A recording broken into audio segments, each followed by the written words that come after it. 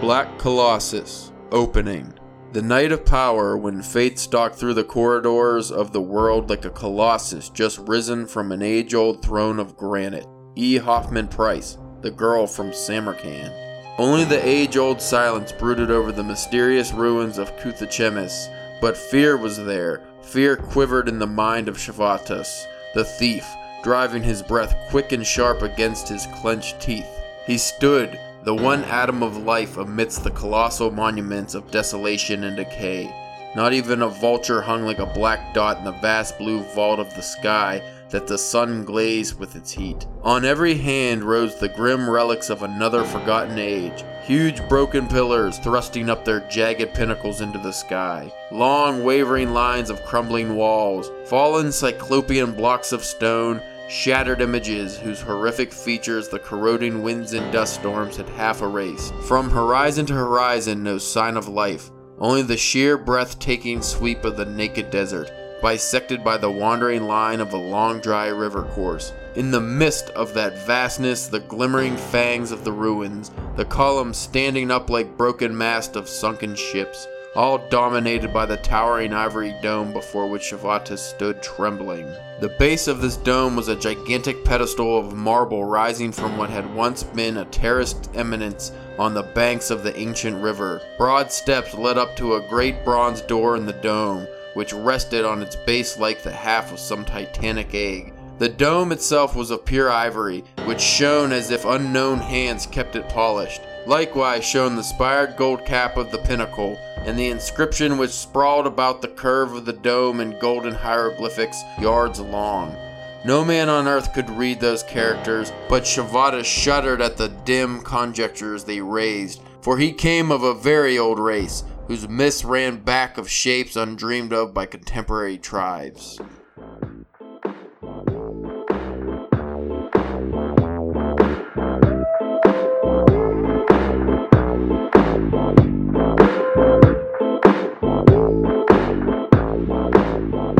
Hey there, folks. You are listening to the Drunken Pen Writing Podcast. I'm your host, Caleb James. With me today, Spencer, the Shemitish Shyster Church. Ooh. Yeah. Is that an actual place? In the book, Oh, okay. they're Shemites or Shemites. Remember? If you read it, did you read it? No. Hey, I wanted to bring this up first and foremost. I'm kind of starting to think this Conan guy is a bit of a barbarian. A little bit. He's like doing barbaric stuff. Lots of head chopping. The first story we read in this most recent rendition. Well, what? This was the third episode, right? Yeah. This is episode 3. Is it? Isn't it? Yeah, I think so. How terrible we are. I don't even know people are listening to these. I have to go look at the numbers. This week we were supposed to read Queen of the Black Coast, The Black Colossus, and what was the other one? Iron Shadows in the Moon. Oh, awesome, baby. And it is a raunchy good time. The synopsis for the old, which I'm going to take the synopsis from the Conan wiki and just go through the details. I have only one for not this one, but the middle story, the Black Colossus. But from now on, I'm just going to use the Conan wiki because it gives a more detailed description and I don't have to, sound stupid like we do every episode. Why start now? Why change the way we do things? Anywho, this first story, Queen of the Black Coast. In Queen of the Black Coast, Conan joins with Belit, the magnificent pirate queen, whose fathers were the kings of Ascalon. There is a frightening conflict with a monster-winged ape before the sorrowful passing of the Queen of the Black Coast. She who belonged to the sea, to its everlasting mystery, he returned her. Queen of the Black Coast also contains the second Conan. Okay, yeah. This story was about old Conan. He was he escaping from some place at the beginning of this? Yeah, it was like it just thought like people were working on a boat, getting it ready, and he just comes like trocking up on his horse with people like chasing him. And he's like, "Go, move! I'm Conan. Go!" Was this the one where he murdered the shit out of a judge, or like he was on court and he just was like, "This is stupid," because he's a barbarian and he just figured it was really dumb? I can't remember. I read this one a while ago. Yeah, you know what? Let me go to the old Conan wiki. So I don't want to fuck this up. Because I think most of this one takes place on the open sea, I think. Or under the sea. Under the sea. Alright, here we go. The detailed synopsis here, sir. This will help us riff. A horse-riding Conan leaps aboard a small galley pulling out of the Argos harbor. He is being chased by soldiers and demands the captain and oarsmen put to sea quickly. As the captain, Tito wisely agrees. The frustrated Argosian soldiers watch from the shore, much to Conan's amusement. As they drive away. You son of a bitch! You get back here, boy! Punk-ass soldiers, they couldn't do nothing with Conan. The danger having passed, Conan introduces himself to Tito. I like Tito. Yeah, I like that too. Explaining that... I like that. Explaining that his killing of a guardsman who harassed some of his friends and the subsequent killing of the judge who sentenced him causes Conan to run from the authorities. Make my authority, boy. Nonplussed, Tito assures Conan that he and his ship, the Argus... I thought I said anus for a second. The Argus is a safe haven for... Sometimes I'm reading something, I just change the word because I just want it to be something else, and forever after it's just anus. So the ship was always anus when I was reading it. Anyway, the Argus is a safe haven for him, and Conan settles in for the journey to Kush. I like Kush too. Unfortunately, the villages Tito usually trades at seem to have been sacked by pirates, and he suspects the Tigress, under the command of Belit, the Shemite queen of the Black Coast.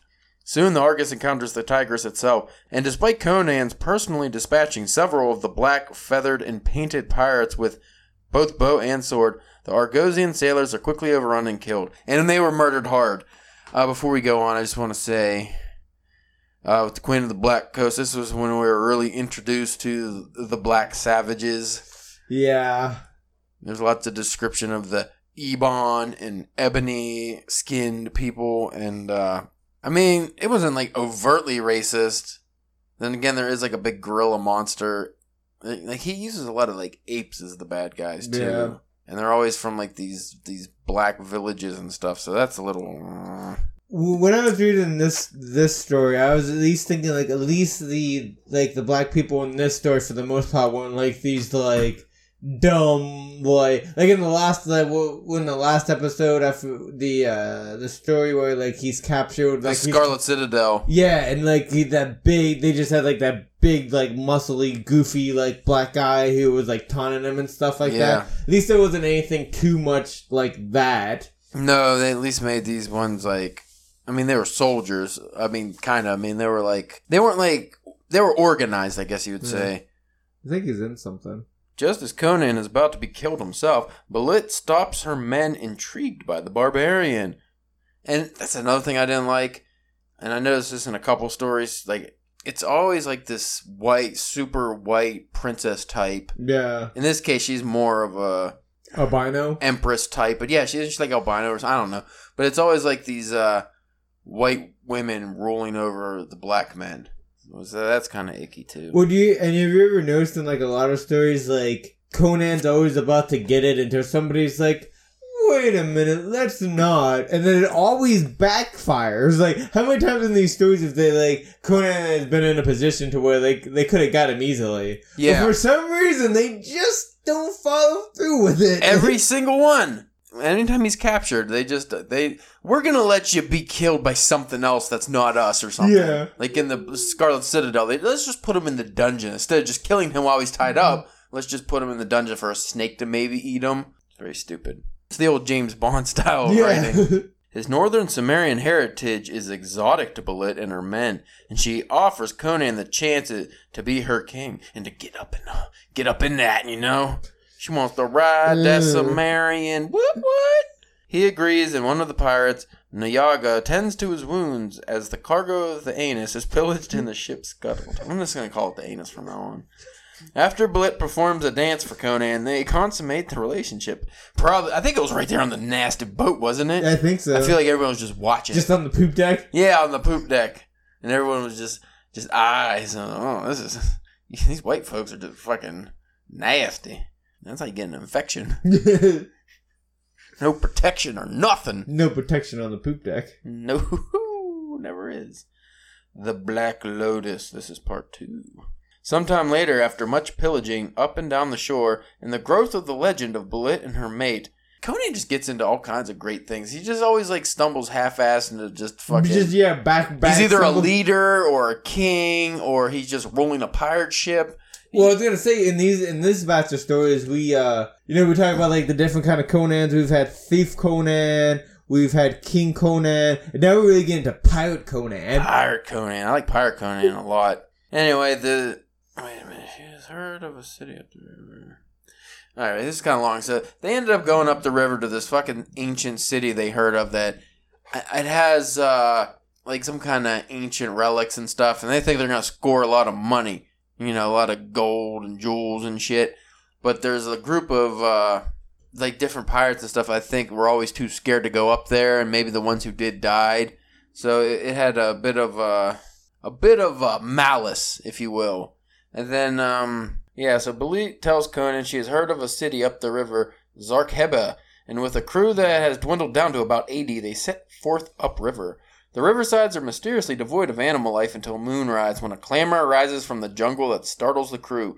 Conan and Belit discuss gods and faith, with Conan trusting the world that he knows and Belit believing passionately in the gods and spirits, going so far as to say she would come back after death to help her lover. I like this one because this was like the first, and so far like really only, dive into the Conan theology, where they go over, like, the gods and what they believe in, like, more in depth. And Conan's was, I guess after you die, you just kind of wander aimlessly into nothing.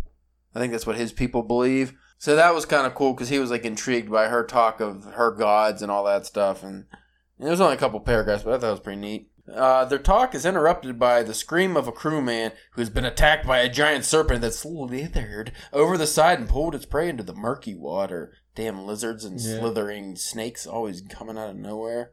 Conan takes over the watch himself, and soon the ship sails by a ruined city and the crew spies a winged ape. Now, see, that'd be like the thing, but I'm not. When I see like giant gorillas flying around, I think I'm just not going to go there. Yeah, it's one thing like Wizard of Oz, like a flying monkey. Mm-hmm. That's one thing. When you had like a flying, like full blown, like gorilla or like baboon just coming at you. Yeah, that's frightening. That's like the one time where it's good, like to have the loincloth so you can just shit yourself and don't have to worry about ruining it. Pick up the flap.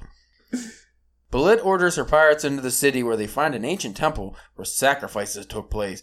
And as some of the crew attempts to pry open the altar, a trap collapses and kills them. That was really fucked up too, because like Conan was he was gonna help them like pick up this giant fucking rock thing, and Belit, the lady, she was like, "Hey, come over here, I need you for a minute."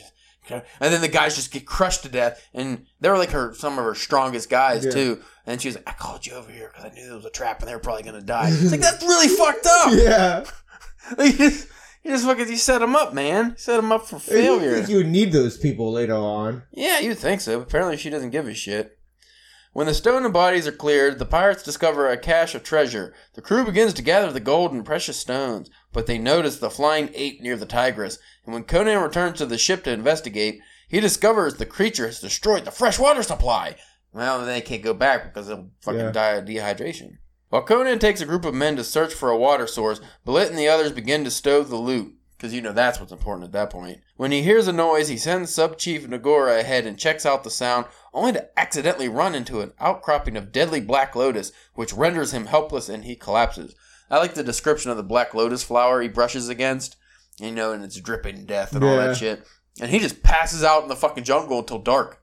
And he just wakes up miraculously, not eaten by anything, and he's like, this isn't good. Part 3, The Horror of the Jungle. Conan has visions of an ancient, angelic winged race who inhabited the city long before the rise of man.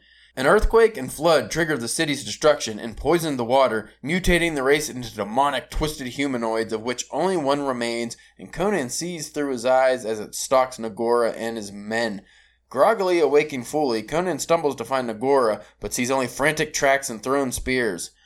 I didn't even get that part because some of it was too, I don't know if it was overly written or it was just confusing. Like, I got that there was only like one humanoid demon thing, but like the whole part of the earthquake and the flood, I didn't get that.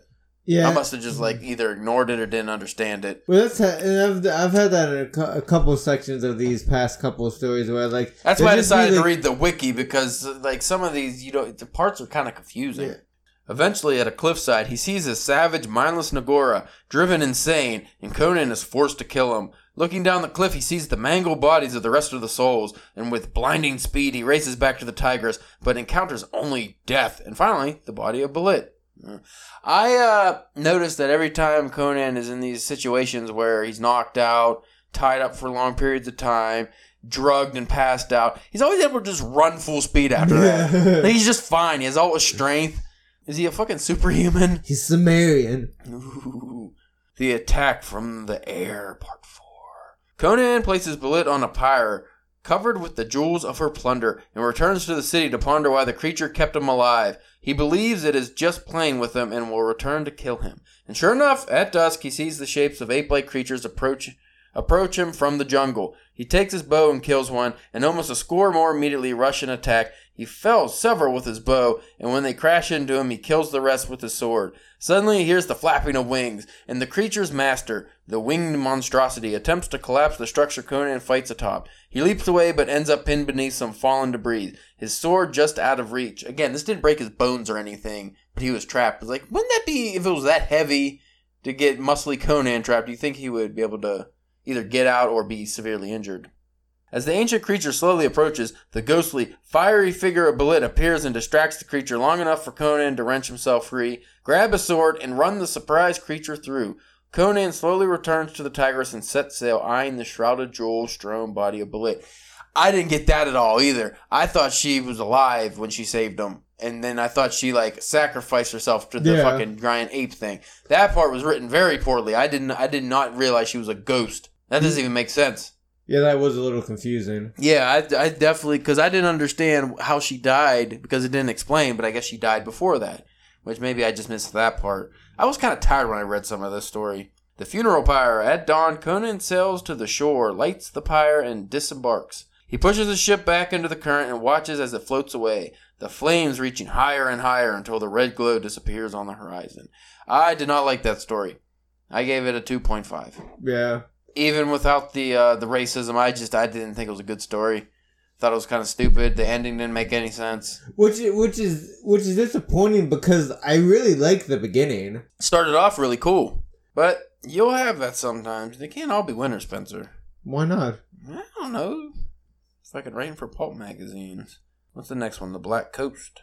No, we just did the Black Coast. We did the Queen of the Black Coast, so the next one's the Black Colossus. Duh. Yeah. Stupid jerk.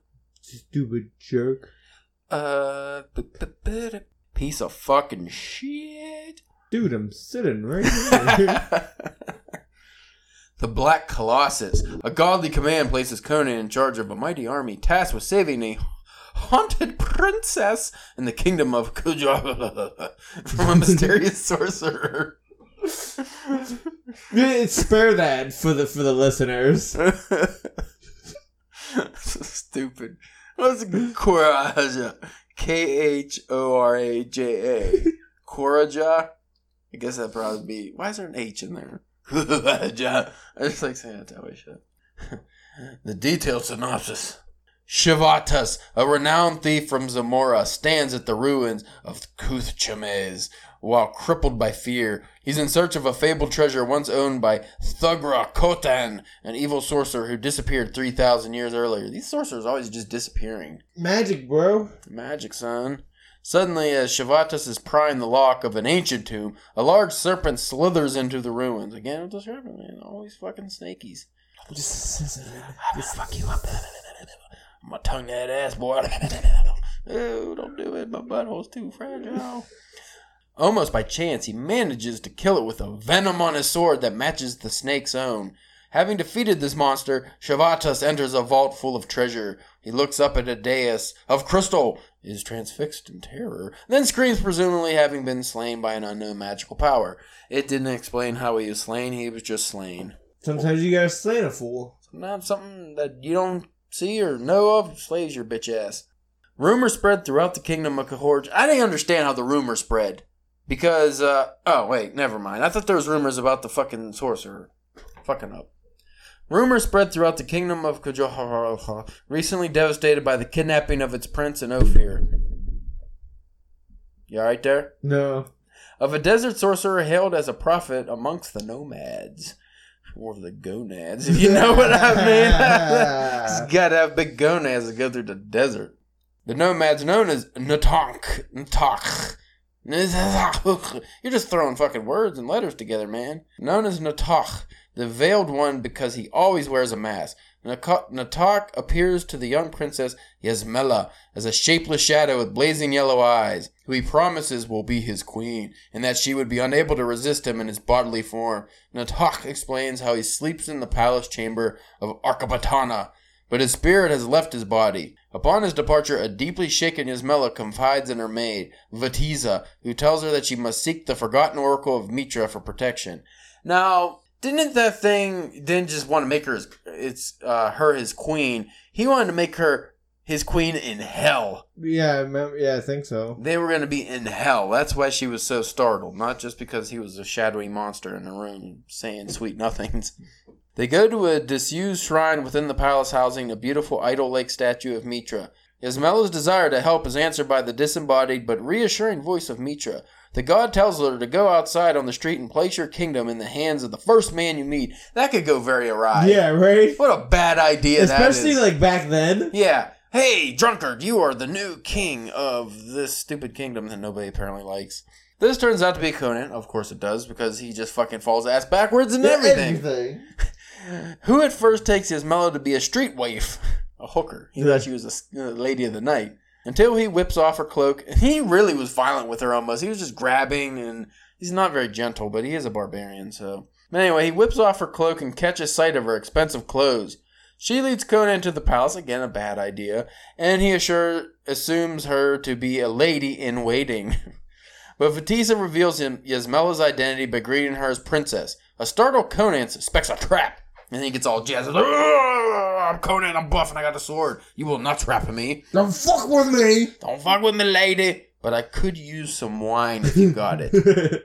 He's placated when Yasmela mentions the oracle. Yasmela and Conan discuss the military state of the kingdom, although the mercenaries are loyal as long as they are paid. The regular soldiers fear Kujora is a doomed kingdom, either by the military might of neighbor Koth or the supernatural takes of Natak. And by the way, Conan really is drinking wine through this whole thing. He even slams the thing down and more wine. He's a real wino. And he was fucking had wine on his breath when she met him in the street. And he was mad because the kingdom didn't have open bars. He was really pissed off. What kind of fucking... What was the phrase he used? It was a pretty good one. Something about men working in the morning instead of drinking all night or something. As long as the country of Ophir holds Yasmela's brother, the rightful king, as a captive, things are precarious in Kujora. As Mitra ordered, Yasmela appoints Conan commander of the Kujoran army, much to the horror of Count Thespides, Chancellor Taurus, and General Almeric. There's another Taurus. That's a popular name. Because the thief was Taurus in the Tower Elephant thing. Tower of the Elephant. Ultimately, and with the blessing of the Agha Shupras, her counselors reluctantly agree to serve up under him. In a moment of foreshadowing, Almeric exclaims how, I have seen kings who wore their harness less regally than you, upon seeing Conan in full plate armor. So this was hinting at the very first story that he was already king. Yeah. So not much of a hint, because I read that story. The mighty Kurajan army, bolstered by Almeric's multinational 3,000-strong mercenary force, sets off to meet Natak. Again, how do they fucking plan these fights? They send a messenger and be like, hey, we're going to attack you, guy. Yeah. So have your army ready, because they're always ready. There's always armies. Ravens. Have you never watched Game of Thrones? It's ravens. It has not explained that there's a raven in this universe. Not one. Not one raven. Winged monster beast, yes. Flying apes, yes. Bat things, yes. Not one raven. The princess was riding with them also. Yasmela seeks shelter in Conan's tent from Natak's visitations. Ooh. Woken the next day by a conversation between her commander and a frantic Shemite thief from Shumir, he relates the tale of Shavata's death in the treasure chamber. His tale of Natak's unearthly power is so terrifying that Yasmela faints as the thief reveals a gold coin, which he says is stamped with the true face of the veiled Natak. Coin forged 3,000 years ago. Also, we finally got to the point, there's a lot of fainting going on with these ladies. It went from the first stories, the ladies were more badass kind of. And now from this point on, we get into ladies who swoon. The actual word swoon is used a lot. We'll talk about that a lot next story. Yeah. And then there's a lot of fainting and helplessness, and especially the next story. And these ladies depend on Conan for protection. And now we're starting to get the 1930s view on women as well. Conan's army heads for the well of Ataku, where Natak's horde is said to be camped. On their commander's orders, the Korijan army halts at the pass of Shamla, held by the Zahimi tribe, who joins Conan's troop. I was a little confused about the Zahimi tribe. I didn't understand where they fit in, like, the way I was reading it. I did like the description of, like, the desert and stuff a lot in this. It was pretty cool. Conan arranges his forces into battle formation, soon after which a mysterious fog engulfs the area. This was cool. The sound of the large body of men thundered through the fog, which suddenly lifts to reveal the huge army of the Natak. The fog was cool because it was just like a mist that came in, and there was like no reason for it, and it didn't act like regular fog, and they couldn't see anything, and then Conan puts his ear to the ground, and he's thundering, and he's like, oh, there's an army coming, and then all of a sudden the fog just disappears like it wasn't even there. So that was neat. The sound of a large body of men thunders through the fog, blah, blah, blah, blah, blah. Count Thespides ignores Conan's suspicion over the apparently disorganized enemy, choosing instead to charge headlong at the enemy lines. This turns out to be a disastrous idea for that guy. He got in a big fight with Conan about it. He was mad with passion for his knights to show their might and go fuck up some shit, and turns out this was a trap. As the horsemen are all burned to death by magic in the midst of their headlong rush, they all just ran right into a big fireball and died. It was really, really anticlimactic. And Conan's just sitting on the hill drinking like, that was a bad idea. Told him. They won't listen. Nobody want to listen to Conan. Nobody, because he's a barbarian. Now he's the head of the army. He's like, does he know what he's doing? Well, apparently he does, and they didn't. This almost routs the rest of Conan's army, but he maintains order by angrily smashing a would-be deserter in the face with a beef bone. I like that part. It's like, fucking bitch! He bloodied that guy's nose. Shupra's mounted... How do you get mad when your beef got beat up with a beef bone? You can't even, fight Conan either, because you know you're going to lose. Shupra's mounted archers slaughter thousands with their arrows, but Natak's troops remain unfazed, perhaps due to mystically enhanced bravery. They just kept running in droves into the arrows, just dying, like they just didn't give a shit about their lives, so they were definitely under the influence of magic. Despite the continuing onslaught by the archers, their opponents rush on like madmen, ignoring even boulders thrown at them along the way. Conan leads a force of hillmen into battle, catching his foes in a pincer movement, having sent a Zahimi guide to lead Amalric's cavalry round the western ridge in order to descend upon their enemy from the rear. They had to go down this treacherous path that nobody's ever ridden horses down. Though Conan's forces overall had suffered heavy losses, this move routs Natak's army. And also, there's a scene where Conan's running down, this one ridge that nobody ever goes down, and his whole army behind him. And they're just, some of them are falling and just getting crushed by horses and stuff. The mighty Prince Gatumen of Stygia meets Conan for single combat and almost overcomes him, but Conan eventually managed to stab him into submission. He did. He just kept stabbing him and stabbing him. That's a great way to submit somebody. Just stab him. Quit stabbing yourself. Quit stabbing yourself. Quit stabbing yourself.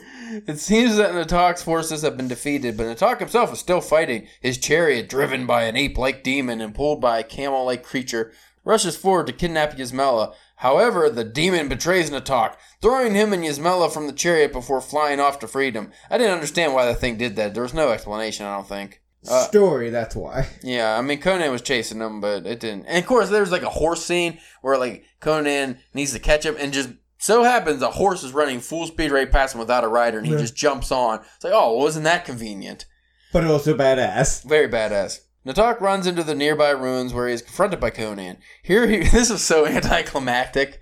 Here he reveals that he is Thogra Khotin, risen again. Natak is Khotin backwards and attempts to defeat Conan first by throwing a snake at him, then a scorpion. The snake was what do they call that? A scepter. He throws a scepter at Conan, it turns into a snake, and then Conan chops it in half, and then it just turns into a scepter again. And then the guy has the lady tied up there on a thing, and he has a black scorpion of death, and he's threatening him.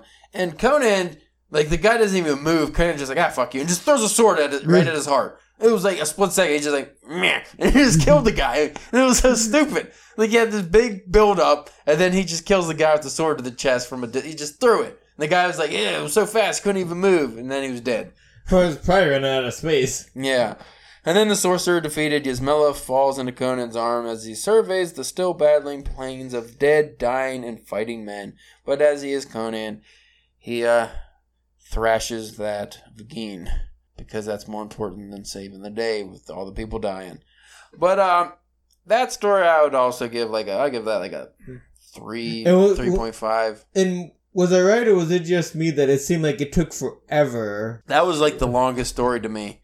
I don't know why. But I mean, even for like Conan to show up. He didn't show up for like 2 or 3 chapters. But I don't know about you, but like a lot of time with these stories, like it's kind of slow for me until Conan shows up. Yeah, you want some Conan right away. I mean, that's why we're reading it. Give me the Conan. Yeah. Oh, you know what? Just to circle back to that, the first story, the Queen of the Black Coast. There was 2 things I forgot to mention. One I liked, one I didn't like. I'll let you guess which one. If it's racist, you loved it. The phrase "sacrifice the blacks to open altar." Oh yeah. And but this phrase I thought was cool. During all the melee of murder and whatnot, the phrase "Crimson Holocaust" was used. I thought that was really cool. I like that a lot. Not so much the black talk. That's kind of bad. So, what was your overall feeling of that one? Yeah, this one I wasn't as fond about. I didn't care for the first 2 stories, both black stories here, the Coast and the Colossus. And the Black Colossus is such a cool name, too. And I was really looking forward to it because, like I was saying before, I'm pretty sure I mentioned before in previous episodes, whenever I was first doing, like, some research, on Conan and the different stories and stuff like that, that I always, like, it seemed like the Black Colossus was, like, that was one of the ones that they always brought up as being, like, one of the better stories, and I don't know. I mean, the Black Colossus was only, like, that was the beginning, right? The big building thing. Yeah. And that wasn't really even in it too much. Again, though, I thought it was, like, really well written for the most part. Like, this story, there's a lot of scenes and a lot of imagery I really liked, like when he's describing the desert and different things like that. And even the big battle scene was kind of cool, like, with all the killing and stuff. But it did seem like it just fucking was dragging on and on when I was reading. It was really, I mean, it held my attention, but it definitely wasn't as good as some of those first stories we read. And finally, we have Iron Shadows in the Moon. Oh! Better not do that Nitro again. That's what I was waiting for. Oh! He's probably getting into something. He's probably fucking tore the house down on that side. You walking into the living room, you don't have a wall anymore. Yeah, it's alright, I rent. Escaping a massacre that claimed his army, Conan and an abandoned princess, go figure, make their way to a haunted and occupied island at the same time as a band of pirates. Now, I just finished reading this story today, actually, like right before we recorded this, so this one's freshest in my mind. I would give this one again, a 3.5. I thought, I think it was definitely the best out of these three. Out of this chunk. Yeah, you know what? I still didn't find it all that enjoyable.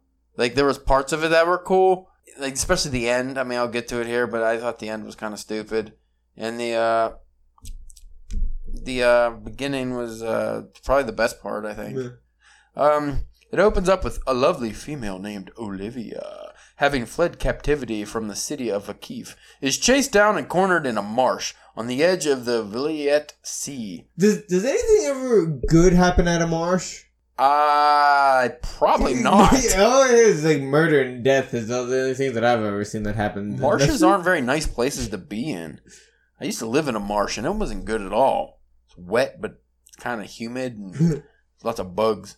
Her pursuer and former master is a sadistic Hykarian rogue named Shah Amarath. But before he can lay loathsome hands on the hapless heroine, a figure rises from the reeds. Well, again, isn't that convenient? You know what? This part almost made me roll my eyes, though. Apparently, the newcomer has his own bone to pick with Shah Amarath, having seen all his Kazaki allies and his free companions betrayed and treacherously cut down to a man before escaping into the marshes, where he is hidden out for so long he is nearly mad. The newcomer quickly dispatches Shah Amarath, then he and Olivia hop in a boat and decide to lie low for the next little while. Obviously, the man's Conan. Yeah. Once again, Conan's the only survivor of a giant massacre. And again, his army was betrayed by another army. Go figure. And what are the odds that he just happens to be hiding out in a marsh that this guy is walking past? Well, at least they tried to do this one, like, everybody tried to go, like, east or whatever, and I was like, that's not a good idea. Yeah. So I went the other way, and they all got murdered, and I didn't. But still, like, he popped up right where this fucking guy was that he wanted to murder, and he murders him good. How did he murder? He just stabs him in the gut, didn't he? I'm pretty sure, yeah. Yeah, he murdered him good. Oh, he didn't just murder him good. He really murdered him good because, like, didn't he just, like, stab him and just, like, made him a big lumpy blob of flesh, pretty much. Because the lady was watching and she was like, ew, icky, but I can't stop looking. And her being a former princess, she's repulsed by Conan in the barbarian life. But this one had the heaviest themes of civilization versus barbarianism. Yeah. Because the civilized man was the one that was her captor. Yeah. Who she got sold to from her father. Yeah, her father sold her to the man. And I didn't say it, it didn't, like, go out of its way to paint the picture, but she's pretty much, like, raped a lot, I think. That or, like, I think that's what was gonna be her future, like... Well, she said he did stuff to her, so I think he at least got to her. Either way, bad things for this lady's future until she met the barbarian savior, Conan, that she's repulsed by. But also, she's also, like, the most bimbo-y of ladies we've met yet, constantly fainting and swooning. And pretty much helpless without Conan, which is a strong theme in this story. And she, though she does have some... we'll get to that. She does have some of her own, like, character moments. But she, being repulsed by Conan, can't help marvel at his fucking bugged the shit out of me, his wolfishness. Because he, in these stories now, has been referred to as a wolf or wolfish 57 times, a tiger 800 times... tiger eyes, tiger-like. Lions. And I'm not just talking... He always roars like a lion. He always roars and rumbles and groans and grits and laughs like a lion. And not only in just, like, one story, but in, like, one page, you'll see, like, the term wolf or tiger used multiple times. Yeah. And he always has the same goddamn smoldering blue eyes or blazing blue eyes. I'm like, all right already. We get it. It's blue. So, and even in the same story, they'll refer to his eyes the same multiple times. His black mane. His black mane. Oh, his mane is so black. He's a horse. Well, what about on this one? He kept on talking about his strong neck. And yeah, strong neck and his sinewy muscles. He always talking about his muscle sinews. It's getting a bit much and a little bit homoerotic, I might add. And, I thought it was hilarious whenever we were doing when we were talking about it, like, during the off time at the convention, and you literally, were you serious? You never thought of that at all before until I brought that up? You never get any, like, the homophobic, or not the homophobic, but, like, the sexual, like, overtones of describing... I thought it was just sword fighting. Buff guy sword fighting. It's hot out. I mean, what are you gonna wear? Loincloth.